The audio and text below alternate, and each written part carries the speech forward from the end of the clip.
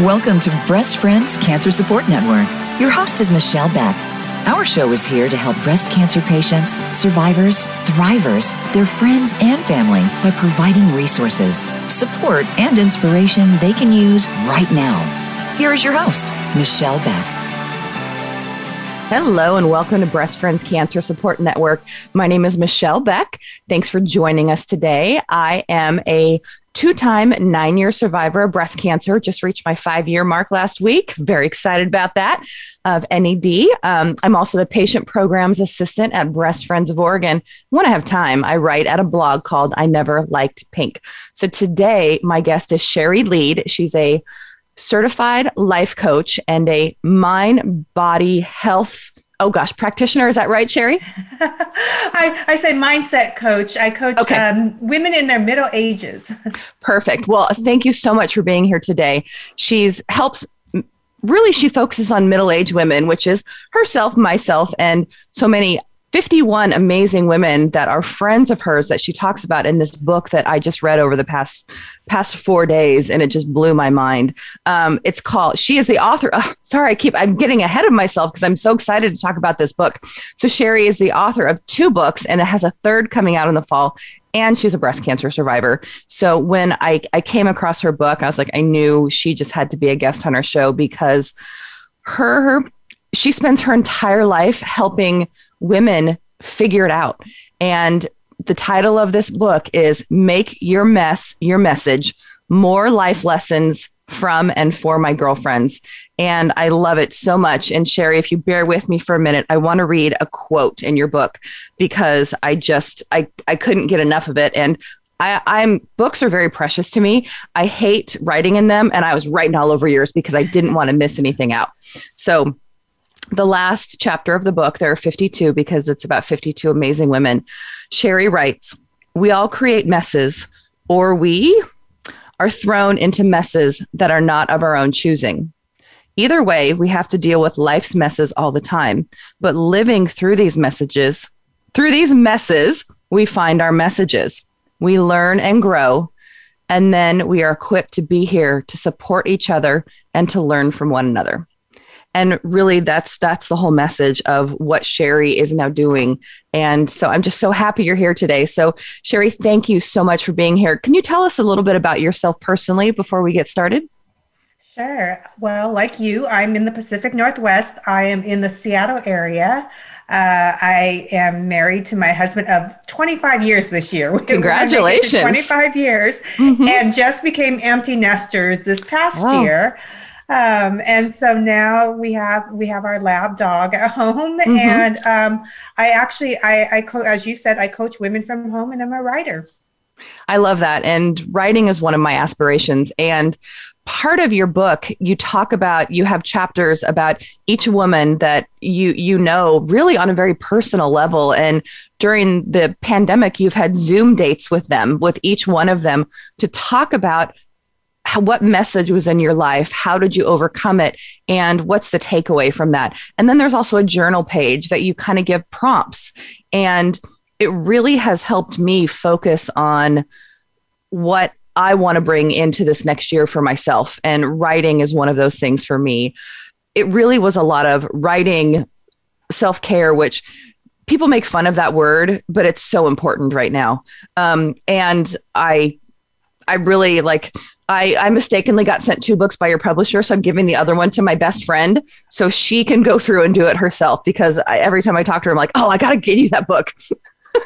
I love that. I really just want to share your message. And so tell us a little bit more what you do in your practice. Sure. Well, women, I work with women between the ages of 45 to 60. I have a couple of clients that are over 60, but they started with me a little bit earlier. And, the fascinating thing about middle age is I think it's one of the biggest growth periods in our life. And who would have thought that before, when we were younger? I used to think of middle age as kind of that time in life where we're just kind of sort of sailing through and not changing very much. And boy, was I wrong. So women come to me when they feel like they're going through these transition periods. It could be relationship, it could be health, looking for something career-wise. And we dive in and we define those goals and ideas and get them from where they are to where they want to be. I can really identify with that because for me, I went straight from college to a job, multiple jobs, and I literally worked my ass off until I was 39. And then I had met my husband a few years prior. We'd gotten married and I had my son at 40. And then I was a stay-at-home mom for a while. So middle age is where I was having so many changes that I could have used you 10, 15 years ago. But then I had my son, I was a stay-at-home mom, and then I had cancer once. And I was like, okay, it wasn't that bad. And then I had cancer a second time and my life exploded because it was a much different cancer experience. And my son was in school at that point, and I was like, what do I do with my life now? I'm not going to go back to my prior career of being a chief level executive assistant because it was a lot. And I'm now a cancer survivor, and I was really passionate about that. And it led me here to where I'm at now. And I'm so thankful. And, 20 years ago, if someone would have said, oh, you're going to be writing a book and you're going to be hosting a podcast, I've been like, you're crazy. So I can definitely identify with the need for what you do. Yes, and it is those, we may touch on it a little bit more later, but it is those life messes, like, the cancer with me, that actually, instead of stopping us, really diverts us to something a lot of times greater when we look back at those messes. Well, and looking at your bio and reading the book, you're very A-type, organized. You live a checklist life, and I can understand that because I like notes. I still do paper notes myself. Like I'm on my phone, I'm on journals, paper. I have notes everywhere because I like to see those things checked off. But you had mentioned that it left you very unfulfilled. Can you talk about that?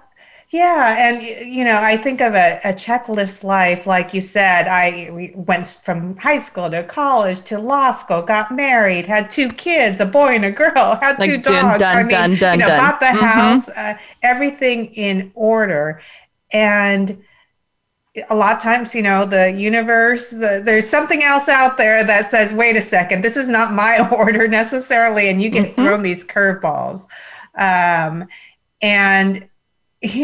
I didn't mention it before, but I'm an attorney. So I went to law school and I practiced law for about 14 years actively as a litigator.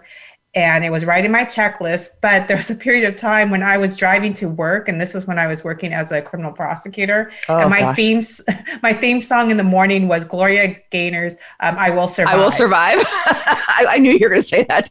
And that was just normal, right? And but now when I look back at that, I think, gosh, what a terrible way to live, to have to go to a job where you have to have that as your theme song to get going in the morning, as opposed to now I wake up and I'm genuinely excited about the day I have ahead of me and who I'm going to talk to and what the possibilities are. I was a paralegal for 5 years right out of college, and I worked at a very high-end law firm in Los Angeles, mostly civil, but I worked on one criminal case, and man, I was like, that was enough for me. I will never do that again. So how did you switch from being an attorney to a life coach? Because that is not a simple transition. So like you, I ended up staying at home for a while with my kids. Again, with this whole checklist thing, this idea, we ended up, we adopted our daughter who's the older sibling. Which is a beautiful circle for you because you're also adopted. Yes, it is. And I learned a lot through being on this other end of adoption. But, we adopted and it took us 2 years to adopt. We adopted from China. I came home and found out I was pregnant 2 weeks later. Again, throwing off my checklist. And so all of a sudden, 2 babies in 1 year, had to cut that maternity leave down in half. And also you're still trying to work at this time too. Yes. And then we learned, it turned out to be a blessing because we learned our daughter who we adopted was behind in a lot of ways, in developmentally behind. And we wouldn't have caught it as early as we did, but for having the baby and seeing how he was developing. Right. So again, although this wasn't following my checklist, this mess of, having a child that was developmentally delayed turned and then being pregnant and having another baby the same year turned out to be a blessing because we were able to catch a lot of things early. Sure, because if you were working full time, you wouldn't have been able to see that as easily, I would imagine. Well, I was working full time, okay. But Sorry. that's okay. That was the catalyst that pulled me away from the practice of law. And so I stayed home for a while and got to a point where they became more independent, and I had the ability to decide, what do I really want to do with my life? What makes sense to me? And this was after my my experience, my journey with breast cancer. And I felt like there's a reason I had experienced these different things. In addition to breast cancer, I'm also a double joint replacement. I was a young joint replacement individual. So I have 2 artificial hips. I was diagnosed in my 30s and told that I needed those in my 30s. And I'd been through a catastrophic car accident in my 20s. So I thought there is a reason why these things are happening. And that's what led me to look into coaching. Now, I know a little bit about life coaching, but when we think of coach, we usually think of sports and athletics. How are they? I imagine it carries over. How are they similar? The idea is that we as coaches believe that our clients carry all the natural talent, all the answers inside of them, all the skills that they need to get to where they want to be, just like an athlete does.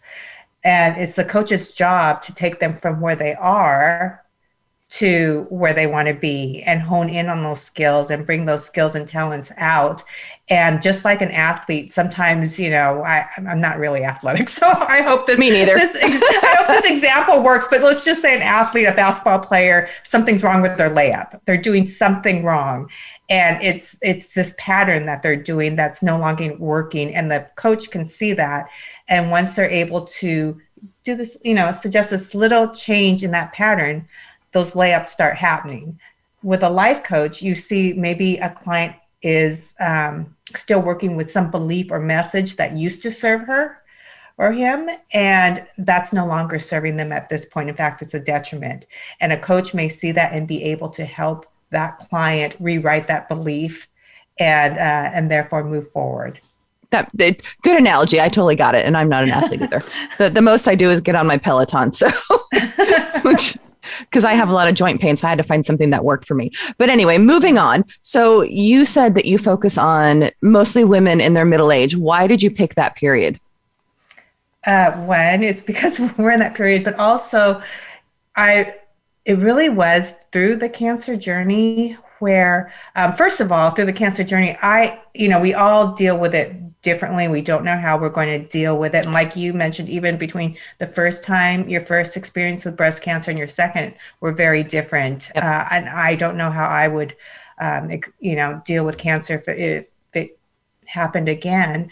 And so it's very different. And the way I dealt with it was because I was so surprised how much I didn't know about breast cancer and how much I didn't know about the options of different treatment options. And it just shocked me because of how common breast cancer is. Yes. That I decided to share publicly my experience and what I was learning. And so because I started to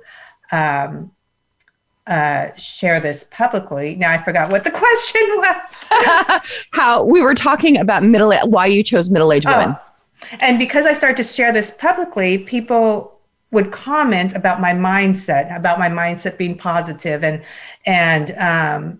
everything. It wasn't something I was trying to do. And my purpose was to help educate others because there were obviously going to be, and there has been, other friends going through breast cancer following me. But it led me to realize that the difference an experience can make if you can get to a different mindset about it. And I thought, well, if I could help other women when they're going through stuff, whether it is a health crisis or a marriage dissolving or, elderly parents, with all the stuff that we get hit with at middle age, then that's what I'm going to do. Definitely one of the common themes in your book where you're interviewing the 51 other women, divorce did come up a lot. And I noticed that. And So for me, like, I didn't get married until middle age. So I'm like, okay, I'm good. We finally figured out who we are. And so now I think we've got it together enough that we're good. So I don't need to worry about that. But also we were talking about how breast cancer is affecting so many women in middle ages, at younger ages as well. Statistically, 6.5 women in your book would have breast cancer. That's how small the community is. And it's like you can't throw a stone without hitting someone now. So we really need the support. So you were diagnosed at age 47. How did you find it? What was that experience like? So I was at my doctor, my general practitioner, for an entirely different reason. She said on the way out, I had my keys in my hand. She said, should we do a physical? Because it's, you're almost due. I hemmed and hawed and I agreed. Mm-hmm. And it was in that physical that she found a lump, and that's how I was diagnosed. Oh, and thankfully it's that, whatever other mess you were there for, it was, listen to your doctor, listen to your body, even though your body was like, oh, I don't want to do this. Something in there said, take the time and do it, and allowed you to find it, get your treatment, and be where you're at today. So what is the major lesson or message that you have taken from your cancer? My favorite quote is, if today were the last day of your life, would you be doing what you're doing now? And I take that quote with me, especially when I'm feeling angst or upset about something. It allows me to take a step back and recognize that, these moments are precious. Definitely. And I have my guest who's on my show next week. Her name is Michelle Cambolis. She's a therapist and is very into meditation and mantras. And one of the quotes in her book, a mantra that I've taken, is, I am grateful for this life, for this breath, and for my body. And that is my new thing that I say every day, because you never know what tomorrow is going to bring, unfortunately. And you don't want to have any regrets. So live your life the way that you should be, and what your heart tells you to do, I think, is the best message that I have taken from my cancer, as have you. So unfortunately, Sherry, we need to take a quick break. But remember, friends out there, you can make a donation on our website or by texting BF Radio to 41444 to help Breast Friends ensure that women do not go through cancer alone. Stay with us. We'll be back in a moment. Become our friend on Facebook. Post your thoughts about our shows and network on our timeline. Visit facebook.com/Voice America. Navigating clinical trials for yourself or a loved one can be incredibly overwhelming, and that's why we built Clara Health. We created the Clara platform in collaboration with advocates to provide an accessible and patient-centered way to connect with clinical trials. Our team is here to support you in making informed and autonomous decisions about your treatment options. If you'd like to learn more, visit clarahealth.com. Thank you for listening today. Breast Friends needs your support. We rely on donations to continue our mission that no woman goes through cancer alone, and to keep the show going. Please consider making a tax-deductible donation to Breast Friends. You can text BF Radio to 41444 or visit us at breastfriends.org to donate. You can also like us on Facebook at Breast Friends of Oregon, or follow us on Instagram at Breast Friends PDX. Be sure to tune in to the Voice America Health and Wellness channel every Wednesday at 9 a.m. Pacific, 12 p.m. Eastern Time for Breast Friends Cancer Support Network. Let's talk about forgiveness. It means different things at various times in our lives. After a cancer diagnosis, emotions such as anger, denial, sadness, and guilt can overwhelm us. What do we do with these emotions? Where does self-forgiveness come in? Tune in on February 2nd as we talk with Jill Anderson, trauma recovery coach. Jill helps clients create new, healthy patterns and walks us through how to forgive the most important person in our lives, ourselves.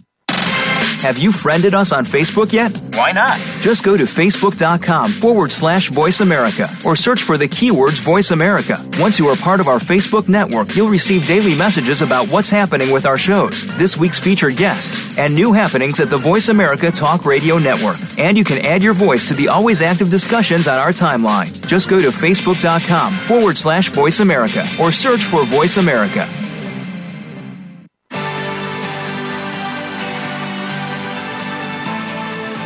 You are tuned in to Breast Friends Cancer Support Network. To reach the program today, please call us at 1-866-472-5792. Again, that's 1-866-472-5792. You may also send an email to Michelle Beck at breastfriends.org. Now, back to the show. Welcome back. I'm Michelle Beck, and my guest is Sherry Lead, mindset and life coach. And we've been talking about the messy things in your life and how we turn them into positive things and what messages you take from them. So, Sherry, let's really dig into that now. What are your tips on navigating life's messages when you're in the middle of it? Because at that time, your head's exploding. So how do we get through that? Yeah, well, I had a good, one of the women I spoke to for the book, her name is Rose Wetzel. She actually is a professional obstacle course racer. I saw that. That would be awesome. Not that I could physically do it, but I love the idea of it. Right? She's been on like Ninja Warrior, Spartan races. I mean, she's the real deal. I've seen her on there. We watched that show. Oh, okay, perfect. Well, she said that one, she was raised in a house that literally had a lot of messes in them, a lot of children, a lot of piles of things. Her mom collected items. So she grew up literally jumping over physical obstacles. Mm-hmm. And now as a obstacle course racer, she was saying that interestingly, the obstacle course racers that do really well tend to be older than track racers. And a lot of times it's because they know that an obstacle is going to be there. Just like we know in life, obstacles are going to pop up everywhere. Messes are going to pop up everywhere. But professional obstacle course racers are good at it. Don't worry about those obstacles until they appear. And so they don't sit there and think about obstacles that aren't there yet. They just know that they have the skills and the tools to conquer those obstacles when they do appear. And also they know those obstacles are there to lead them to another path towards the finish line. They're not there to stop them. So when we think about life's messes in the same way, when we think, okay, those messes that we have in life, if we look at them as things that are diverting us to something better or something different, as opposed to things that are stopping us in our track and keeping us stuck, that alone helps us deal with these messes a little bit better and helps us change our mindset, which will allow us to see choice. Got it. Now, what if you're going through something and it's so challenging that at the time you just can't see the message? A few years out, how does someone really go back and figure it out? Like, I'm going to look back on this and realize, wow, that I learned this from that experience, even if I didn't know it at the time. And that was interesting talking to these women, because a lot of times, like you mentioned, they didn't go back and look to see where these messes took them, because when we're in that mess, we're just trying to survive. And it's painful and yeah. And so to be able to take a moment and look back at life's messes, and it has to be intentional. Look back at those messes that we've had in our life, whether it's a failed relationship, a job we lost, a house that we didn't get, or an apartment we didn't get. And we look back at those and see that most of the times they've led us to a more fulfilling relationship, a better job, a better promotion, a neighborhood that fit our lifestyle or our income a little bit better. When we're able to see those past messes, take a moment to look back, then the current mess that we're in doesn't seem as scary. Oh, 100%. I feel like I can pretty much conquer most things right now. Mm-hmm. I always used to say that I used to work with lawyers, so I can do anything. And that makes sense. That gave me a lot of confidence in my 20s for sure.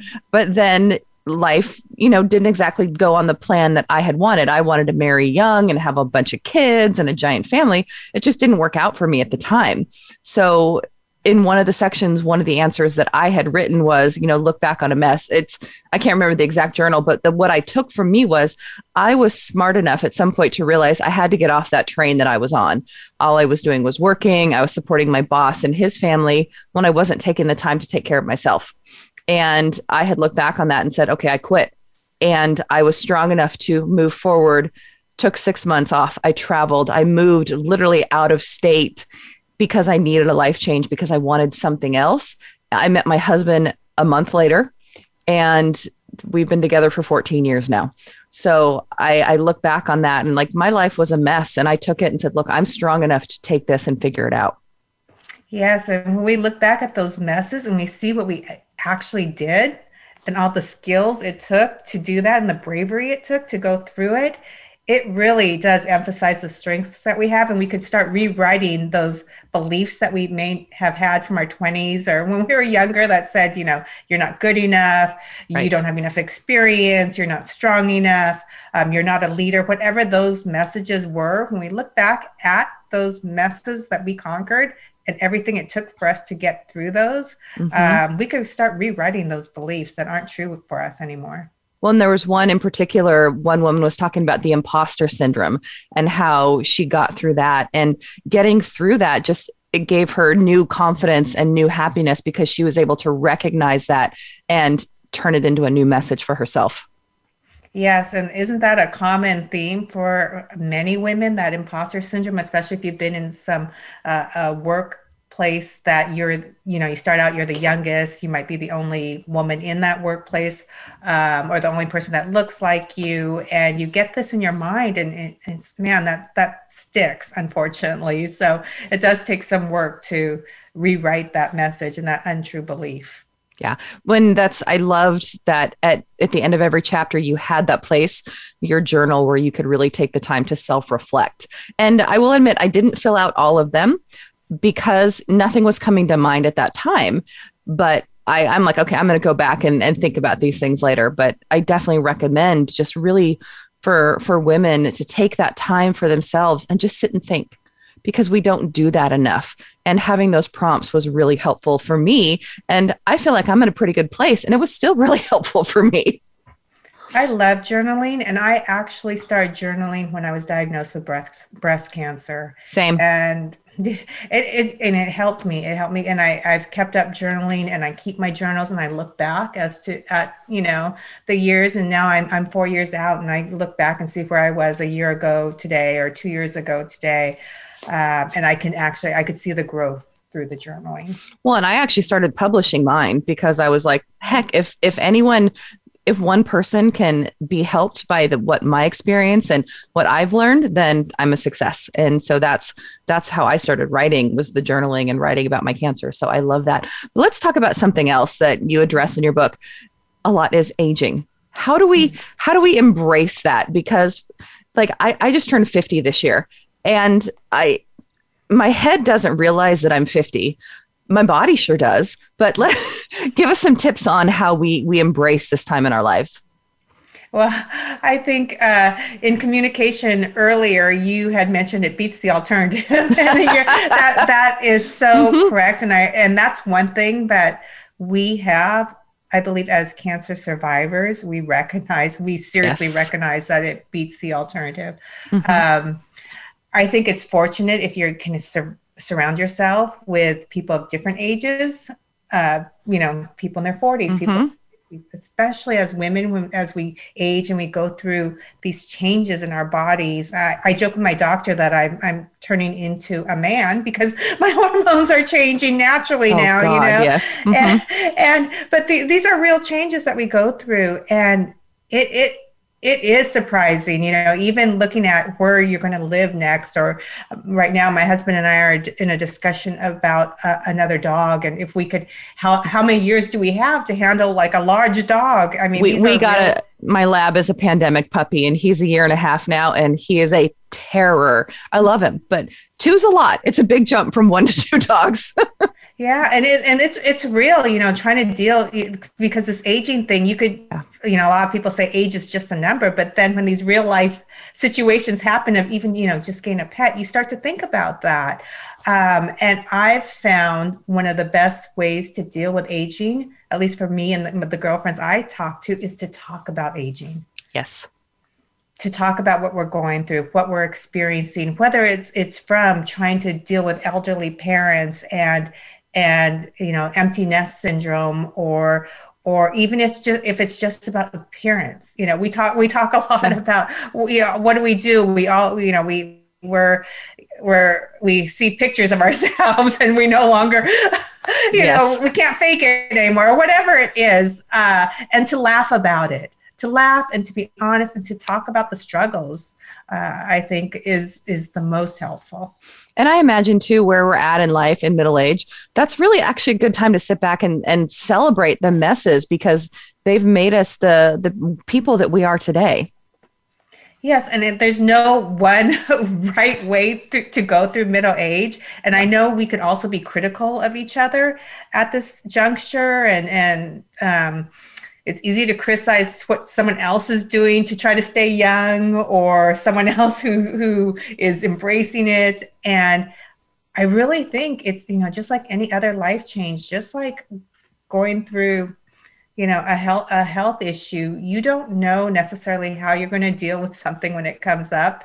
Mm-hmm. And we just need to give each other grace to be able to process things in our own way, and be there to support and talk to one another.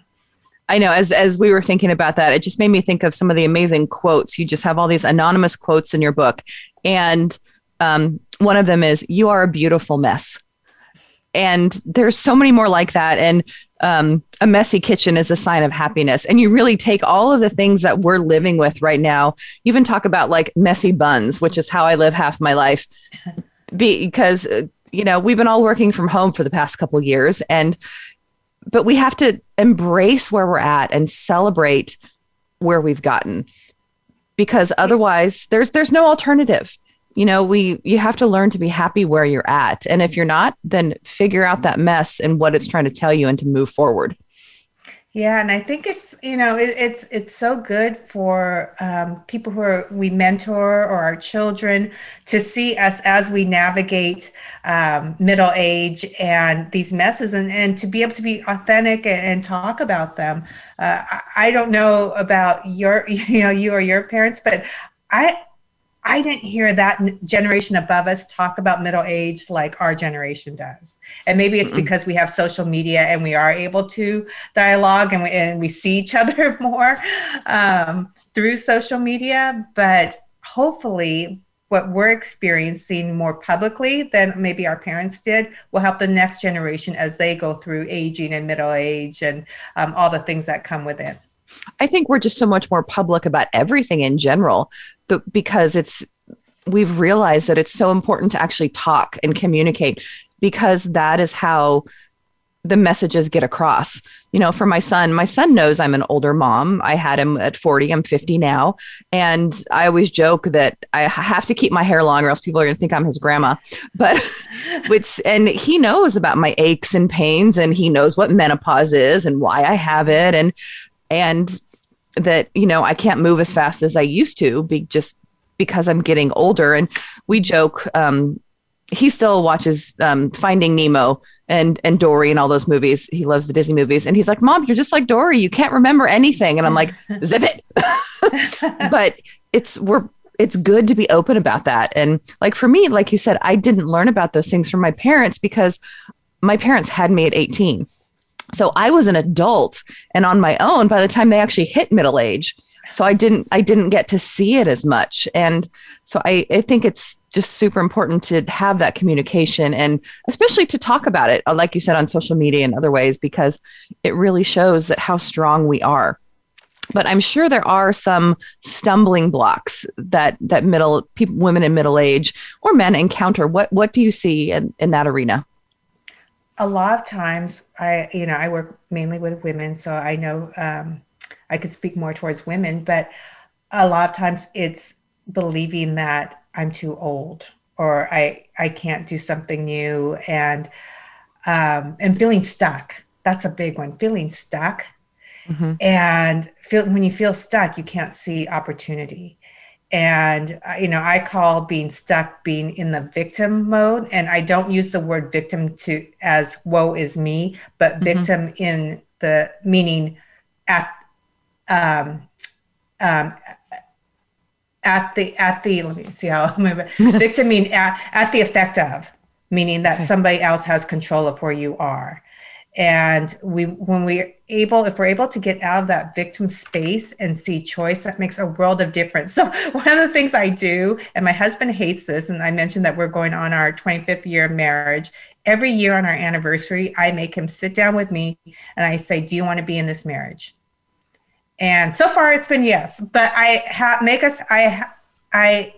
make us have this intentional conversation so that both of us realizes that we're not stuck and we want to be here for the next year. And quite honestly, that really is a game changer in my marriage, to recognize that, hey, this is by choice. We've been here for 25 years. We don't need to be here again. We're here because we want to be here. And I think for people in the middle age, the biggest challenge is feeling stuck in that job, stuck in a relationship, stuck, in the sandwich generation with elderly parents and feeling like you don't have a choice. And so if we can get to that point where we realize we have a choice in everything, sometimes the choices aren't the most desirable, but there's still a choice, that really helps move things forward. I wish I had the book out here on my desk. It's somewhere on my bookshelf over there, but it is literally about how to reimagine yourself in middle age, about how studying middle-aged women and how they literally go on and just choose all these different careers because they have changed over time and their prior life messes were not working for them anymore. So they realized, okay, I can do this and I can move forward. So we talked about this earlier about learning from your friends in middle ages. Let's talk about that for a quick minute.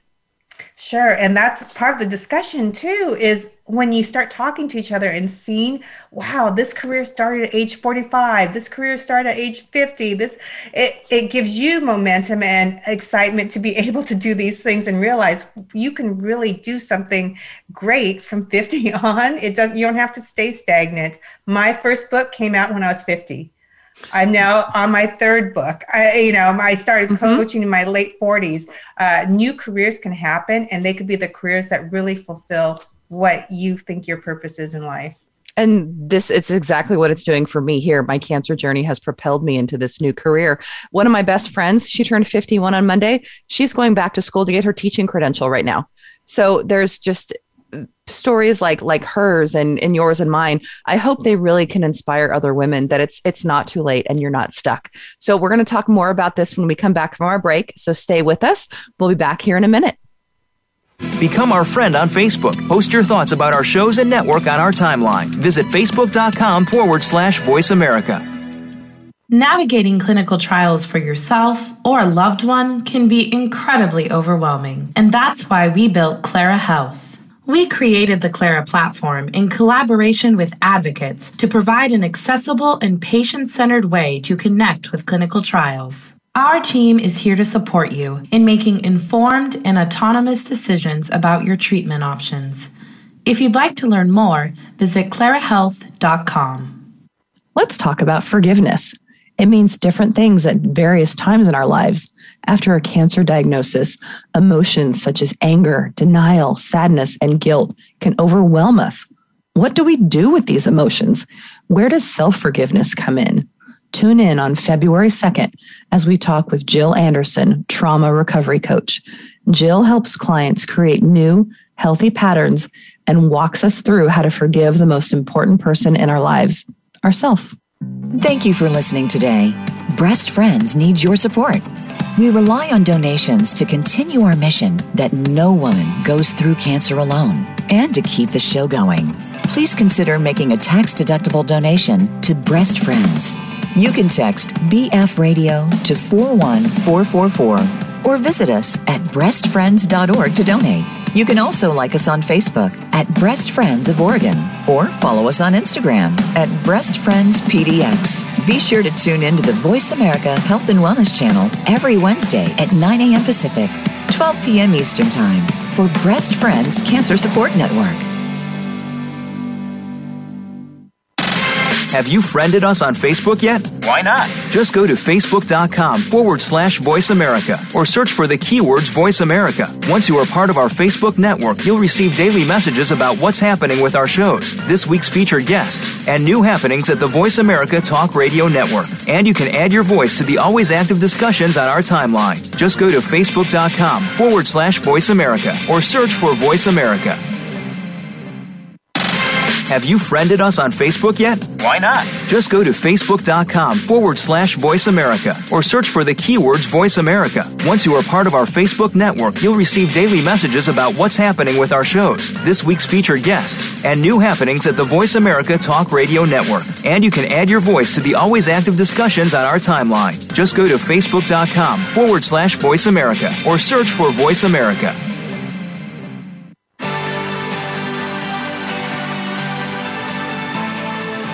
You are tuned in to Breast Friends Cancer Support Network. To reach the program today, please call us at 1-866-472-5792. Again, that's 1-866-472-5792. You may also send an email to Michelle Beck at breastfriends.org. Now, back to the show.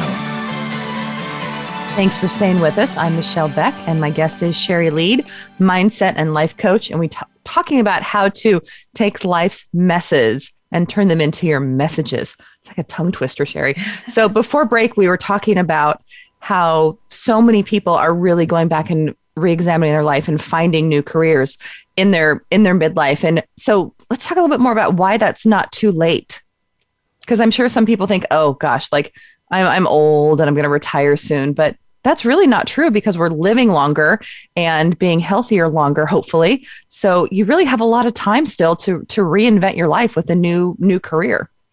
You really do. And actually, when you look back to, on social media recently, they've been doing that 10-year challenge or whatever. And people have been posting, where they were 10 years ago and where they are now. And when you look back to where you were 10 years ago, it's a world of difference. Yes. Even if you're in the same career, you think of who your friends were at that time. Most likely they've changed a bit.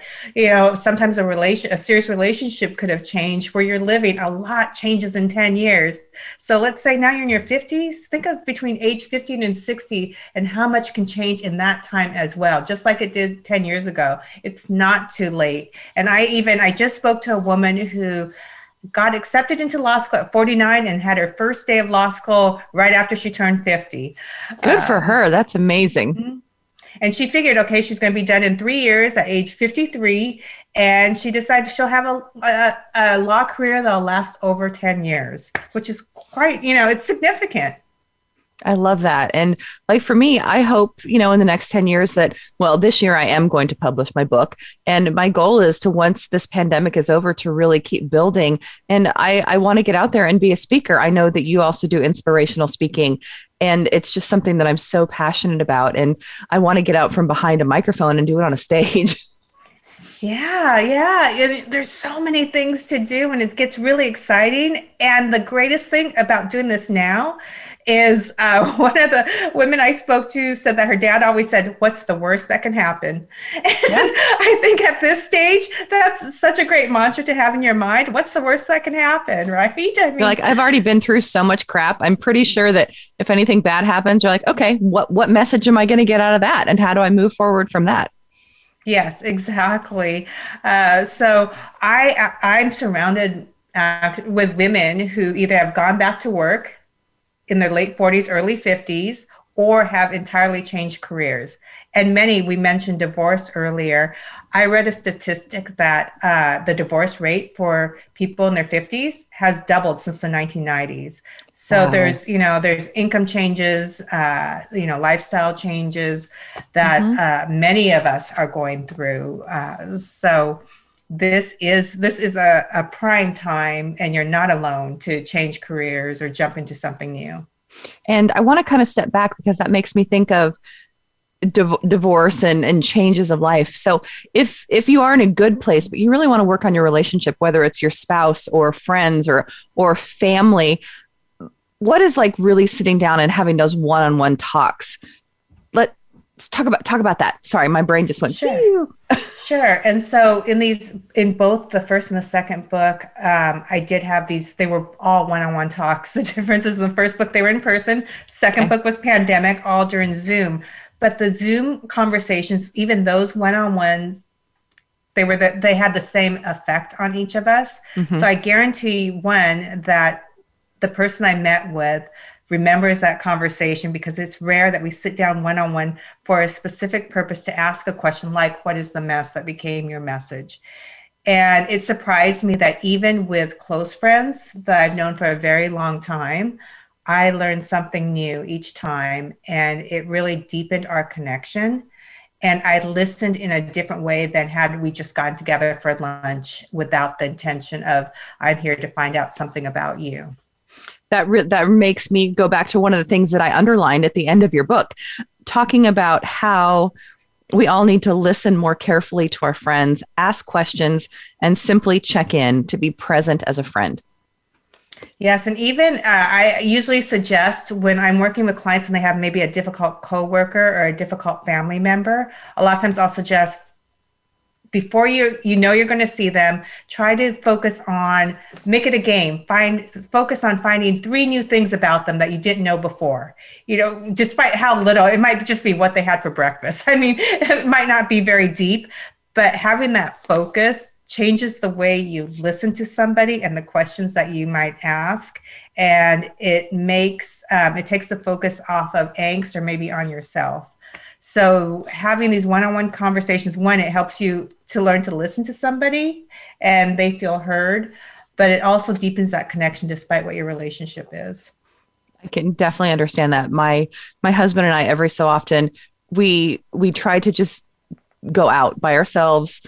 It's very different, obviously, when you have children, and it's like you can't get away all the time. So it's really like sometimes we even just go sit outside and talk, away from the TV, away from the electronics, away from the kid and the dogs, to have like just present conversations where you're actively listening, taking it all in, and going back, which is super important. And I think probably what on your anniversary dates, that's something that you guys are doing too. You're actually being present and analyzing that question, because it's not something you typically think about every day. No, it's not. And it's a scary question, even after being married for a long time, to actually ask your spouse and look at them and say, do you want to be in this marriage? It's a scary question. It's got to be, as much as you're secure, it's still probably a little terrifying, that pit in the end of your stomach, or, until you hear that answer. It is. It really, it actually is. And it takes a moment, and it's surprising that can be emotional too. Even if it's done every year. And it gives you a chance to pause and kind of reset. My husband hates those dates, but now he's gotten used to it. He would say, he would tell my son when things would happen, he'd say, you just got to roll with it. After I married your mom, I just got used to things happening to me. So this is one of those things that has continued to happen to him. He gets that question every year. Well, he obviously doesn't mind it too much because he's still there. He is. He's chosen. Yeah. So the last chapter of your book is about you and your own messages. So can you tell us about them and what you learned from it? Sure. I quickly summarize my life. In that last chapter, it started from being messy from my birth. I was orphaned as a baby. We were mentioning during break that I don't know my actual birth date. It was an estimated birth date because I was orphaned without any identifying information, no birth date, no birth name, no birthplace. So my life started out a little messy, but that mess got me adopted and actually, I was born in Korea. So that brought me to the United States with many opportunities, obviously, ending with law school. And then, but in my 20s, I was in a terrible car accident. I had to learn how to walk again. And I was actually hit head on a highway, so very high speeds. I was cut out of my vehicle. At the time, I had been applying to law school, and I was planning on going to the East Coast. That's when I was going to do my big East Coast thing. But that kept me here on the West Coast. And because of that, I met my husband and at law school. And then in my 30s, I was diagnosed with hip dysplasia and had 2 hip replacements. And that actually started me on this journey too, towards more self-reflection. Oh, I left out too, that I mentioned earlier, my daughter who came to us and then had special needs, we later learned. So there were all these messes. And then finally, in my 40s, cancer, all these messes that when I look back, really led me to something more amazing and greater. And, the whole cancer journey, it's brought me people into my life like you, who I wouldn't have met but for. Exactly. And life lessons. And I do joke though now, and I throw it out to the universe that can my next life lesson be through a podcast? I don't want to have to experience this next one. So yeah. Can I just kind of learn the next one from afar, please? Yes. So what prompted you to take your story and 51 other girlfriend stories and write this book about taking your messes and finding the messages? Well, I was taking a master class. It was when our state went into stay-at-home orders. And so I was at home. My kids are in college, but their colleges went remote. And so we were all at home, and we had just started a home remodel, and it got halted. And so we were only in this small area of our house. No. And so I started to take master classes. I love you, but I need to get away from all of you. Yes.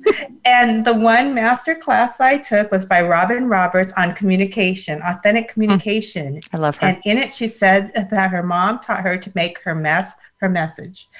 And from that, it sparked an idea that, hey, I can have these conversations with my girlfriends. And now I could speak to women that are not just locally with me. We're all in this shutdown phase during the pandemic. And that's what sparked this asking my girlfriends, what is the mess that became your message? And I gave them a question ahead of time so they could think about it. And it just surprised me, one, the connections I made because of it, the deepened connections, and what I learned that I had no idea that had gone on in my girlfriends' lives before me or even during our relationship. So I'm sure you still have some stories that really just have a huge impact for you. Can you talk about a couple of them? Yeah, one of the big ones was my girlfriend, who was my paralegal 20 years ago, and her son ended up on the streets. He ended up addicted to heroin and was homeless. And this was a boy that I knew when he was young, athletic, beautiful family. And just like in your area, in the Portland area, Seattle has a huge homeless problem. And I had become kind of numb to the homeless. I'd get to a stoplight and I tried not to make eye contact, walk on the other side of the street. I stopped seeing the homeless as people. And I did that at some point, and speaking to her and having her put a face on, with her son and the homeless population, it made me realize that when I see somebody, that's somebody's daughter, somebody's son, somebody's father, somebody's mother. And because of that conversation, I started carrying backpacks with me in my car. And now at the stoplight, instead of looking away, I make eye contact. And I've had some of the most amazing conversations in those short periods of time at a stoplight. And one of the big ones was this guy looked at my car and he said, I want that car. I'm going to get that car. He thought it was a nice car. And I realized, wow, he's on the street and he has dreams. And he was dead serious about where he was going to go with his life. And that conversation with my girlfriend has changed my life on a daily basis, because now I got a piece of my humanity back. That is such a beautiful story. Unfortunately, Sherry, we're almost out of time. So really quick, please tell us what's next for you, and how can our listeners find out more about your books and what you do? Sure. So my next is I'm finishing up the series with a third book, comes out in September, more conversations with girlfriends with different questions. And they can find these books on Amazon and find me on social media. My business name is An Imperfectly Perfect Life. And that's also the website, animperfectlyperfectlife.com. Perfect. And I know you have your books there behind you because I can see them. So can you grab them real quick and show them so people can know what they're looking for? I need to find the first one and read that now. I'm going to add that to my list. Very bright. I love that. They're like neon, so you can see them super easily. And if you hold it, it'll protect you from getting hit by cars if walking across the street. They're bright. Perfect. Another use for that. Sherry, thank you so much for being here today. Listeners, you can find out more information about Sherry and what she does at animperfectlyperfectlife.com, on Instagram, _imperfectly_perfect_life, and on Facebook, An Imperfectly Perfect Life. So follow her, check her out.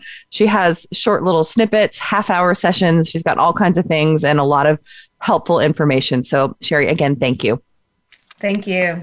And listeners, if you or a loved one need our services, please visit breastfriends.org. You can make a donation on our website or by texting BF Radio to 41444 to help Breast Friends continue on its mission to ensure that women do not go through cancer alone. You can find our show on many platforms here on Voice America's Health and Wellness channel or wherever you listen to your podcasts. If you would like to be my guest, or send me your warrior story of inspiration of what got you through cancer or how your life is better for it, please email me at michellebeck@breastfriends.org. We'll be back next week. And until then, remember, we rise by lifting each other.